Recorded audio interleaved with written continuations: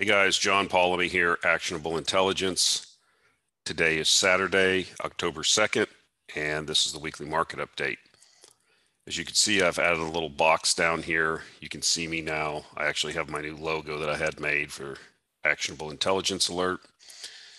Somebody told me that it's better to connect a face to the videos, so we'll see how that goes.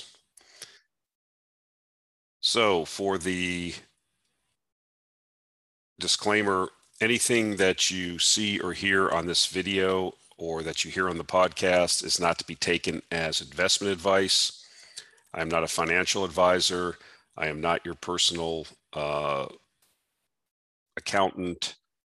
I'm just a guy on the internet. Please take all of this under consideration and do your own due diligence. It's your money. It's your responsibility. Okay, so first thing I wanted to talk about was the Actionable Intelligence Alert newsletter performance. I've put up the first three quarters. Kind of got cut off there on the left, but the numbers, the percentages on in the middle, if you will, are the returns for the AI Actionable Intelligence Alert newsletter, and the returns on the right, the percentages, are the S&P 500. So that's just the benchmark I'm using because it's a standard, stock market benchmark. I just picked it because that's typical. But you can see that in Q3, which just finished at the end of September, we were up 17.04%, and the S&P 500 was down 0.29%, or 0.29%, less than a quarter percent. Overall, for the year, we are up about 52%, and the S&P is up about 14.5%. And so this is a reflection of, I want to spend a little time on this because some people are curious about the newsletter. They want to know what's going on. Some people are subscribers. I feel like these are pretty good returns. Actually, we were up quite a bit more than this, but near the end of the quarter, the energy stocks kind of pulled back, uranium pulled back, which is going to do so, as we've talked about. And so we finished still up 17%. So we're doing pretty good this year. And I've already seen in the last couple of days, we've seen a lot of strengthening in a lot of the junior oil stocks. Now the oil part of the portfolio is starting to come alive. I'm adding another very highly speculative oil name to the portfolio this month in the October issue, which will be coming out this weekend, or probably tomorrow or Monday. And this is kind of, just what we expected would happen. We are in the sweet spot of the commodity bull market. It's beginning. We've talked about it. We're starting to reap the rewards. I would say there's been a few, I wouldn't say disappointments, but laggards in the portfolio, and I'll just point them out. I'm not going to give you the names, but I will talk about the industries. We've got some tanker stocks in there, but they're starting to come alive now, and we thought that would happen, right? As oil demand returned, the volumes of oil that need to be shipped will increase, and that would lead to more activity in that market. I mean, the entire rest of the shipping market is going nuts, and at some point that was going to make its way down to tankers as the demand for oil return to normal, and will actually begin increasing as we get into next year. In addition, we have some oil service stocks in there. They're lagging also, right? They will turn last as the cash flows increase at the producers and the prices stay sustained at these higher levels for some period of time. At some point, the executives at these oil companies will begin recycling cash into new exploration and new development, and that will necessarily begin the process of filtering down to the service stocks. So there's still an opportunity there in those stocks, I think, because offshore drillers, most of them have went through bankruptcy. The industry's been rationalized, and they've shed a lot of older rigs and a lot of debt. I also have, like I said, tankers. I'm bullish on those going forward. It's the last shipping sector that really hasn't responded. It's been a long time. We've been waiting, but those have been some of the laggards in the portfolio. Obviously, the uranium stocks have been the outstanding performers in the portfolio. We've got some that are up 4, 5, 600%. And we're just at the start of this bull market. You know, we had the initial run up in uranium. The last few weeks, it's cooled off. We thought that would happen, but by no means is the uranium bull market over with. So if you are interested in this, if you're interested in these type of companies that we follow, that we have been investing at, have been led to these type of returns, then it's not just this either. We have other companies that are undervalued that aren't necessarily commodity companies.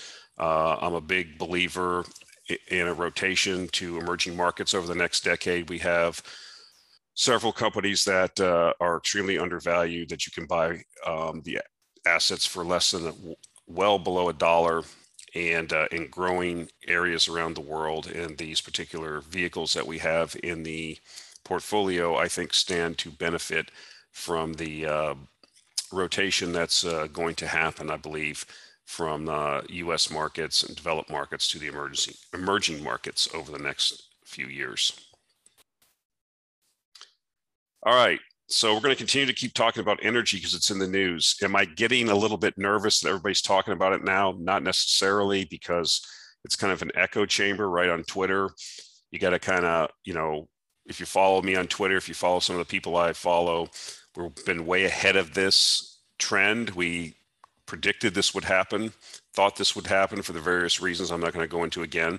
So I'm just reporting the news. I'm reporting what's going on. So title of this slide is All Hands on Deck. Why China orders top energy firms to secure supplies at all costs. This is from a Bloomberg piece.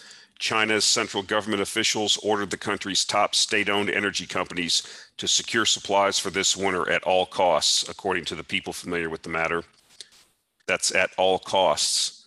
The order came directly from Vice Premier Han Zhang, who supervises the nation's energy sector and industrial production, and was delivered during an emergency meeting earlier this week with officials from Beijing's state-owned assets regulator and economic planning agency, the people said, asking not to be named, discussing a private matter. Blackouts won't be tolerated, the people said. The emergency meeting underscores the critical situation in China. A severe energy shortage crisis has gripped the country, and several regions have had to curtail power to its industrial sector, and some residential areas have even faced sudden blackouts. In a sign of how worried Chinese officials are, Premier Li Qiang has vowed that every effort will be taken to maintain economic growth. China will ensure the needs of basic livelihoods are met and will keep industrial and supply chains stable. Li was cited as saying by China National Radio during a meeting with foreign diplomats Thursday. I actually saw an article, I didn't put it into the slide deck, but I saw another article that they are even burning met coal in their electric utility furnaces now. This is real, folks. This is what's happening. This is necessarily a confluence of events that has come together to create the next energy crisis. And it's not just in China. As I will show in subsequent slides, this phenomenon is happening all over the world. So it's not, you know, a one-off.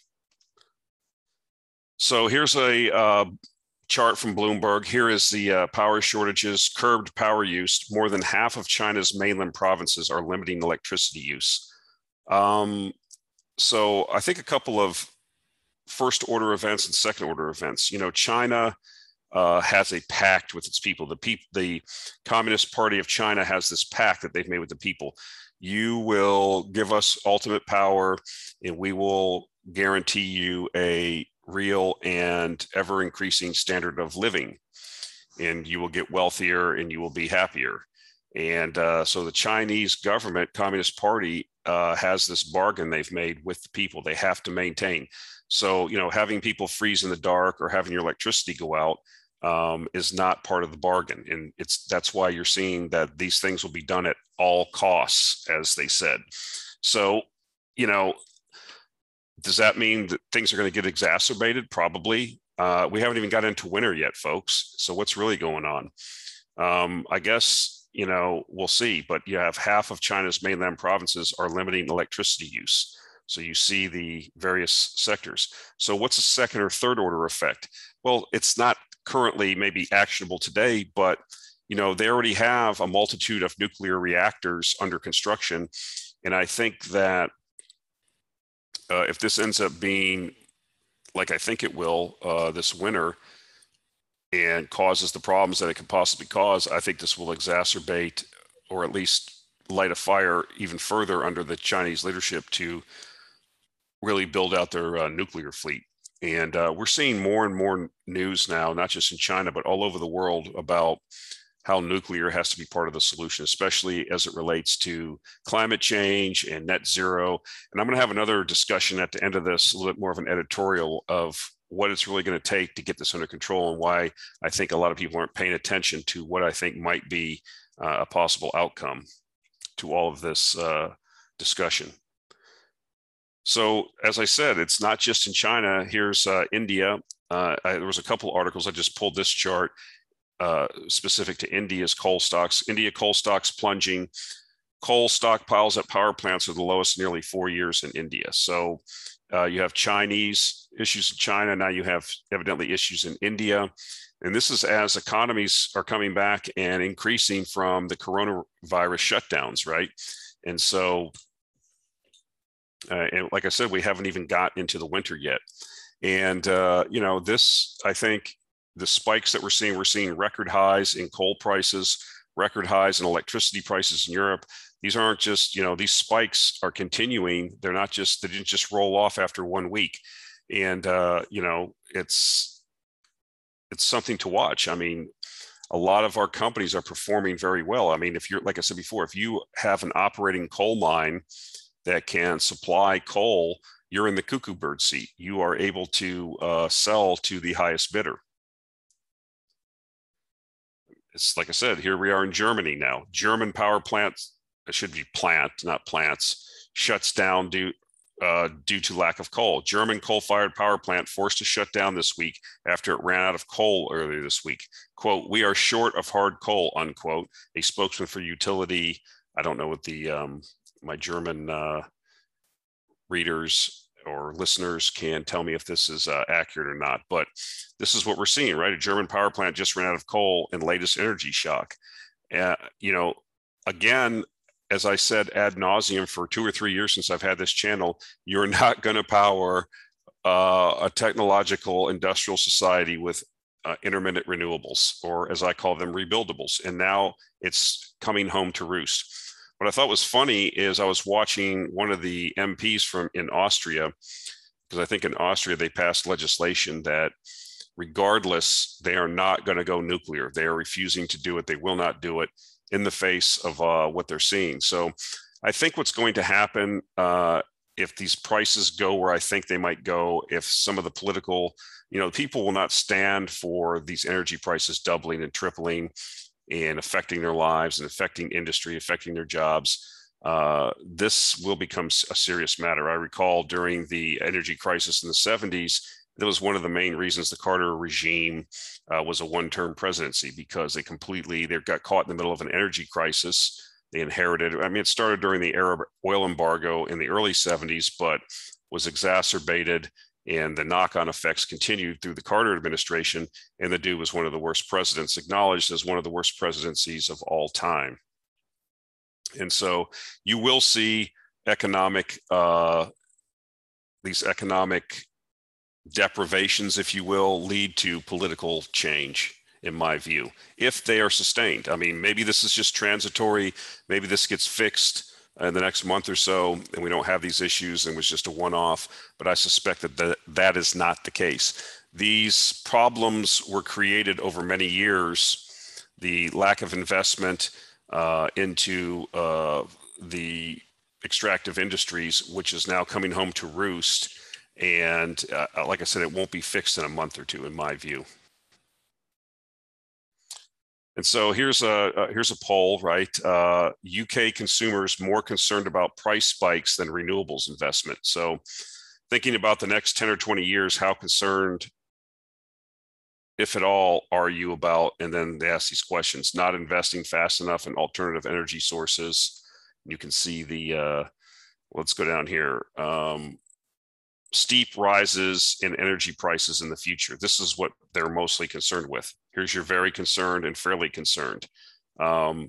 So I would suggest to you that what's going to probably happen as these prices in energy go up, people are not, they will focus on this, and then it will become obvious that the bill of goods they were sold by politicians for this Build Back Better green initiative were folly, and the political climate will change. And I suggest to you that this will, this is the original first interview I did with Malcolm Rawlinson like two and a half years ago, and we talked about what would it take to get people to wake up from this folly. The same thing I had with the former professor of engineering from Cambridge University. I forget his name now. It was the same answer he had. It's going to take very high energy costs to affect people personally, and then they'll start paying attention, and then you'll see the change. Now, if I could wave my hands and make everything, no externalities, we could have all the power we wanted all the time at the snap of a finger with no external costs, no pollution, then I would do that. But that's not reality. And I would suggest to you that, like I will talk about the last slide during the editorial phase of this presentation, we're trying to pursue things that are diametrically opposed, and that is having a modern lifestyle for energy intensive lifestyle for 7 billion people on a planet that doesn't have necessarily possibly have the resources to allow for it.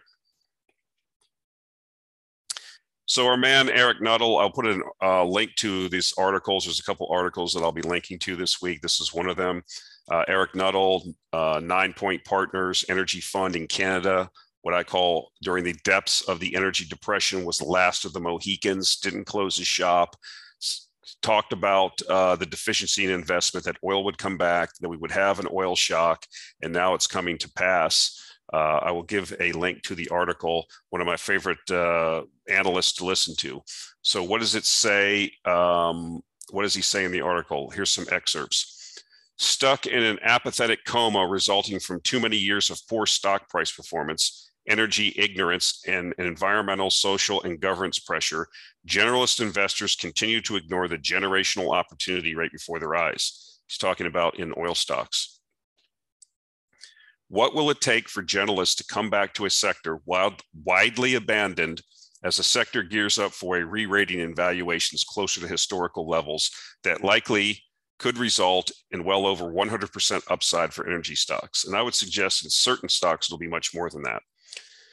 At $70 a barrel oil of a basket of 24 energy stocks that I model, the average company could pay a 17% dividend using only 50% of its free cash flow while allowing for further meaningful deleveraging. Even crazier, the average company using the current oil price could effectively privatize and become debt-free with just 4.9 years of free cash flow, plus offer plenty of upside given that zero value is being ascribed to its long-term assets due to, quote, stranded asset risk, unquote. Isn't that a massive opportunity? Well, yes, it is. I mean, but the problem is that the cash flows won't last. We will have an oil spike, price spike, and then we will either have demand destruction, an economic crisis caused by high energy prices, or I should say a combination of all three of these and increased exploration and development.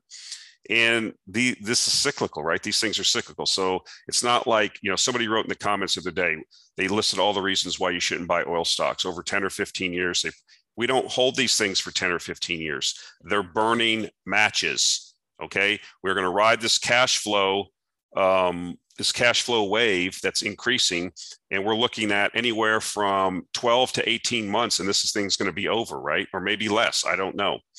We'll be looking, when oil's 100, 120, if it gets to 140, who knows? Some people are talking all-time highs, inflation adjusted, that puts you close to $200 a barrel. If something like that happens, you don't buy and hold these things and think linearly.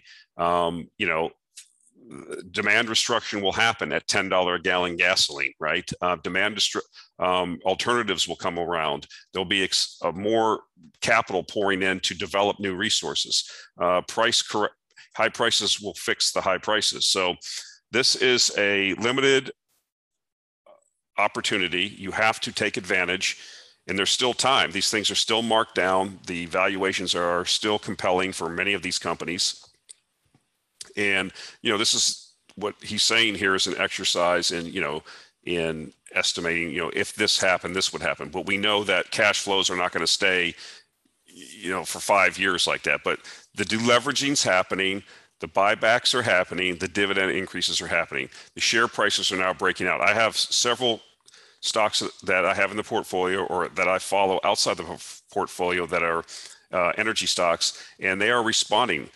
And the one thing that I really do want to emphasize that he says here, we don't need the oil price really to go higher. At the current oil price, these companies are throwing off cash like you wouldn't believe. Okay? And I think that people are starting to come around to that realization. They're understanding that, the generalist investor, if you will. You're underperforming. I just showed you the results for the newsletter. And we have several, we probably got about 25% of the stocks that are not performing yet. Okay? They're just not in their part of the cycle. But yet we're still killing the S&P. So if I'm a fund manager and I'm an S&P, I'm buying all the big main companies that are in the S&P 500, I'm underperforming energy drastically. I mean, we're up 17% for the quarter. At one point, with 2 weeks left in the quarter, we were up 35% in the quarter. And the S&P is at like basically at zero return or slight loss. You're not going to be sticking around as a fund manager. You're going to be buying energy stocks this quarter. You want to play catch up. And so the money will come back. And we're coming from such a lower base because of as he says here in the article, the energy ignorance, environmental, social, and governance pressures. Generalist investors have ignored the opportunity right before their eyes. Well, that is going to change, in my view, this quarter and probably the first quarter of 2022. So you haven't missed the boat on these stocks. We've had some tremendous performers. I mean, natural gas, we've talked about this as part of the public portfolio, and aping on to Josh Young's, recommendation on Sandridge. We've done well there, as many have that follow him on Twitter. So Athabasca Oil, I put that out as a free pick. That's went from about, I think I talked about it when it was under 20 cents. It's closing in on $1 a share. So that's a 4 or 5 bagger. So that's what's out there. And those things are still undervalued based on the potential cash flows that are coming down the pipe. I think when you see the earnings come out from the third quarter, as we go further into the fourth quarter and analysts start modeling the cash flows, then I think that you're going to see an upgrade in the energy sector. It'll probably be slow at first. It'll probably still be, well, this is a temporary phenomenon, whatever, but that cash is going to go in there. And we've already seen money managers that have been interviewed saying that they are moving back into the sector. They have no choice or they'll be out of a job. It's that simple. You can't just keep going for quarter after quarter and underperforming because you're not in the top performing sector in the S&P. It's just not going to work. So Japan had a recent election, and the ruling party, which is the Liberal Democratic Party, they're going to select a new prime minister, this Kishida guy. And what I wanted to point out here is that he has a priority of restarting existing nuclear reactors as his immediate priority. Why? Because, as we've talked about before, Japan is a landlocked country. It virtually has zero resources, especially energy. They import all of their energy. And so when they shut their nuclear industry down after Fukushima, and went through this big, long recertification process and slowly have started reactors up. Now they're in a situation where they're having to import all this LNG and coal, and they're having to import it at record rates. I mean, the price of LNG, liquefied natural gas, is at levels that's probably around an equivalent of oil of $180 or $200 a barrel. Let me say that again. The energy equivalent of LNG currently being imported into these places in Japan and some places in Europe is the equivalent of $200 a barrel oil. And I just told you in the first slide that the Chinese have said they don't care what it costs. They are going to pay whatever they have to. They are not going to have energy shortages in China. That's what they have told the people, and they've got the resources to go out and pay whatever they got to pay. And so, you don't want to be the short man, the short stick there, right? The short straw. And we could really see a really big price increase over the next couple quarters. This could really get crazy. So longer term, this is turning into not what I want to do, it's what I have to do. It's necessity is going to start dictating this. And if people that are in power in Europe and Germany or these other places, I think that the people's tolerance for just saying no to nuclear in the face of deindustrialization and higher costs, and possibly even, you're going to see the stories, it's possible, if there are energy shortages this winter and people die, that gets played up in the media, and as it should. And then the calls will be there. People slowly over time I believe, will change their view.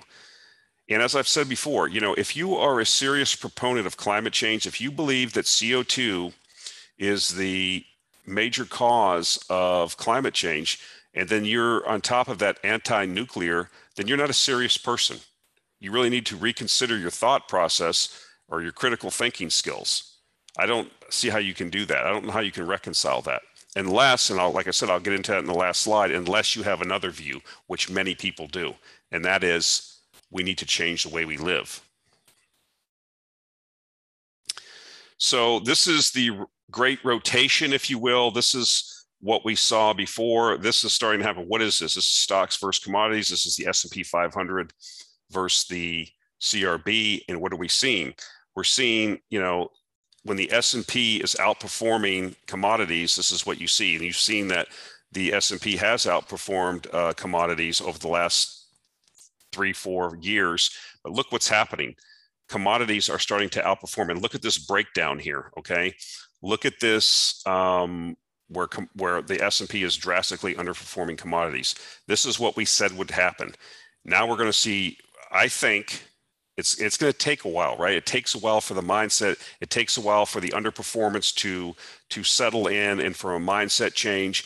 But we are starting to see, even with this chart now. This is a breakdown through something that held before, support that held. This is breaking down now, and this means commodities are outperforming stocks. And this is what we said would happen. This is what we thought would happen, and now it's starting to happen. And so these kind of moves are not like one-offs. These aren't things that just play out in a month or two.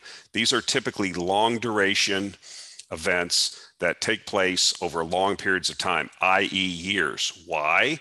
Because the investment cycle, the ability to bring new capacity online in extractive industries is not something you can code up over the weekend with a couple of guys in India. It takes years to bring on. You got to go out and find the people that are not working in the industry anymore. You have to get permits. We've went over this before. It takes a long time. Now, it will have, if sufficient capital comes in, I guarantee you it will happen, but it will not happen in a month or two. So this, in my mind, is a very positive trend that has broken out, if you will. And I can make another chart with stock charts and show the reverse, so it shows commodities versus stocks, and it'll probably show the same thing. And I'll probably do that as an exercise. I just pulled this off Twitter because it struck me as pretty obvious. But I could make the same charts up in stock charts, and I probably will, and start tracking those. But this is phenomenal for us, guys. This is a long-term trend change if it holds. And if it does, and I suspect it will, this is why I have been saying that being positioned in the resource market could be, generational type wealth. We've talked about uranium adding 1 or 2 zeros to your net worth possibility. That's happening now. We're seeing, the unexpected rally in gas is, I think touched $6 an MCF in the US again today. It's still trading at $5.50 something, $5.60 an MCF. This is unheard of in recent history for this time of the year, which is considered the shoulder season, as the time between the cooling season in the summer and the heating season in the winter. So, a lot of that gas is going to start finding, you have record LNG exports going into these world markets where any gas cargo is being bid up. And I mean, we're just seeing, this is really kind of fun for me. This is kind of what I've been waiting for. And a lot of this news has just been, watching what's happening, starting to gel, has been very exciting. Now, I will tell you another thing. This is like a giant meteor. Maybe I should make a meme. Maybe I'll put that as the thing here. Earth, showing this asteroid hurtling towards Earth, with the Earth being, the world's economies and stock markets, and then this energy crisis hurtling towards it. It's just going to explode, this thing. People have asked, what would be the catalyst for a downturn in the markets, in the stock markets and equity markets, overvalued equity markets? The Federal Reserve typically, in prior times, after they overstimulated the market and inflation got going, they would just raise rates, and then that would curtail economic activity, that would make inflation go down, and obviously you would typically have a bear market during that time. But they don't have that option now to raise rates. So I'm suggesting to you that energy costs will be the regulator, will be the governor on the engine, if you will. And I think that as energy prices get out of control, they will act as a retardant to these very high stock markets. And this is a perfect example we're starting to see right now, if this does in fact hold. This could be something else. So I want to talk about gold stocks. This is a really busy chart, but I saw this on Twitter. It really struck me. What you're looking at up here is basically, these are the percentage of gold stocks that are trading above their 200-day moving average. The 200-day moving average is kind of, in technical analysis terms, if you're trading below that, that's usually not a good sign. That means you're probably in a decline. The stocks are very weak. They're out of favor, this type of situation. And we have seen this happen before in the circled purple areas in the past, in the last couple of years. And when we have seen that, we've seen a route. This is the GDX. It's the ETF for your very larger type gold stocks. And when we have seen situations where gold stocks have got down to basically zero, that means no gold stocks trading above their 200-day moving average. That means they're all in downtrends. They're all, being puked out. This has usually been a blowout in negative sentiment. It's been a buying opportunity. That's been another laggard in the portfolio. We've got a couple gold stocks there. They're not doing well, but this is the dichotomy you see in the gold market, right? In a lot of the gold stocks, you have record cash flows coming out of these gold companies. You have gold trading 1,700, 1,750, 1,770, somewhere in that range, between 1,700 and 1,765, 70, something like that.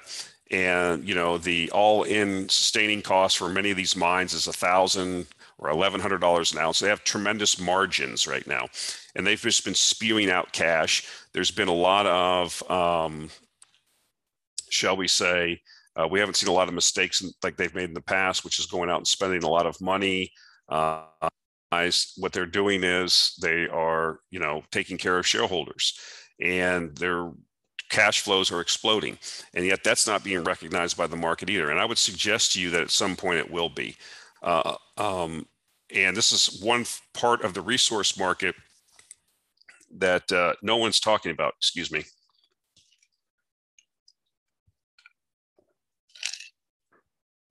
I can pretty much guarantee that if we get into a full-blown resource bull market, that gold stocks will perform. They're tremendously undervalued now. And like I said, I am a person that likes to do pattern recognition. And when I see this type of sediment blown out, I mean, this is basically zero stocks trading above their 200-day moving average, zero gold stocks. That tells me that I need to take a look at these. So these are the kind of things I look for. Wow, this is really shocked me. I didn't realize they were this blown out. I mean, it's like no one wants to own these. I'm like me and like 2 or 3 gold bugs still own a few gold stocks. So this is an opportunity in my view. And you might want to take a look at some gold stocks that I think we may be at a bottom. So this is an article that was in the Guardian, and this, I don't agree with the sentiment of this article. I don't agree with the conclusions in the article, but I get it. And I think this shouldn't be dismissed outright, because I think this is where a lot of governments will be heading if we get into this energy crisis. What am I talking about? There's no such thing as green growth. And I will put in a link to the article. And this is kind of like the headline. It is simply not possible to carry on at the current level of economic activity without destroying the environment. This is very important, because I think this may be one of the things that policymakers are going to be pushing for.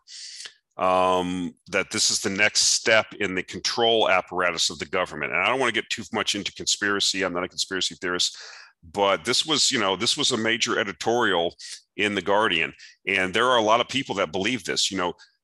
7 billion people on the earth, and most of them do not enjoy the standard of living that you enjoy in a lot of these Western countries. They want to enjoy it. It's going to be difficult for their energy usage to increase to ours. We can't have, I don't see how I did an exercise one time where I took the amount of people in China and India, and I've kind of assumed the per capita oil consumption that you currently see like in South Korea or Japan. I mean, I'm not going to use the US because the US is a car intensive culture. We do a lot of driving here. People commute. That's not necessarily what you see in a lot of European countries or a lot of Asian countries. Things are not structured that way, where you have, all these people living in suburbs and driving in these SUVs to their work in the downtown.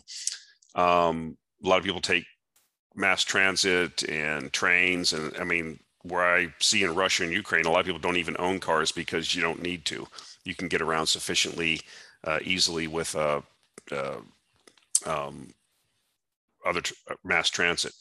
And so to think that, long story short, I did the exercise, if I remember correctly. I thought, if just the populations of India and China were to go to the per capita oil consumption of like South Korea, I mean, you would have to take oil production up to something like 180 million barrels a day. I just don't see how that can be done. And so I think that if we do get an energy crisis, obviously there will be calls, a lot of time the politicians will have had a great responsibility of causing a lot of the energy crisis, which they won't accept, by the way. They'll blame speculators, they'll blame greedy oil companies, but I think they may also use it as an opportunity for control. And they may say, we cannot continue to live like this. We cannot live our current lifestyle because it's indicated by these high energy prices. And I think you're starting to see some of that discussion happen. So what else does the article say? Everywhere, governments seek to ramp up the economic load, talking of, quote, unleashing our potential, unquote, and, quote, supercharging our economy, unquote. Boris Johnson insists that a global recovery from the pandemic must be rooted in green growth. But there is no such thing as green growth. Growth is wiping the green from the earth.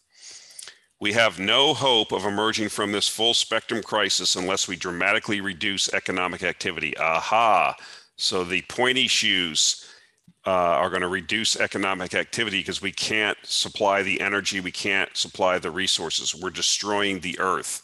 Remember this. Now I don't believe this, and I don't believe that it's accurate, but this is what a lot of people believe, and it's always people that want to control you that say things like this. Here's what else they say. Wealth must be distributed. A constrained world cannot afford the rich, but it must also be reduced. Sustaining our life support systems means doing less of almost everything. So this is what I suggested probably they were heading. The enlightened, the pointy shoes, the masters of the universe. Of course, they will exempt themselves. If you look at for example, recent emissions targets and rules that are coming out, if you want to fly on a commercial aircraft and go on vacation to south of Spain or Cyprus or Greece or something, they're going to put all these taxes on your airfare. But if you want to fly, if you have the means to fly on a private jet, you'll be exempted. You see how that works? You see how that works? Rules for thee, but not for me. So I'll put in a link to this article. I think you should read it because I think this is going to be the next thing that they're going to try, if you will. Okay, guys, I think that's it for this week. That's it for this week. That's the last slide.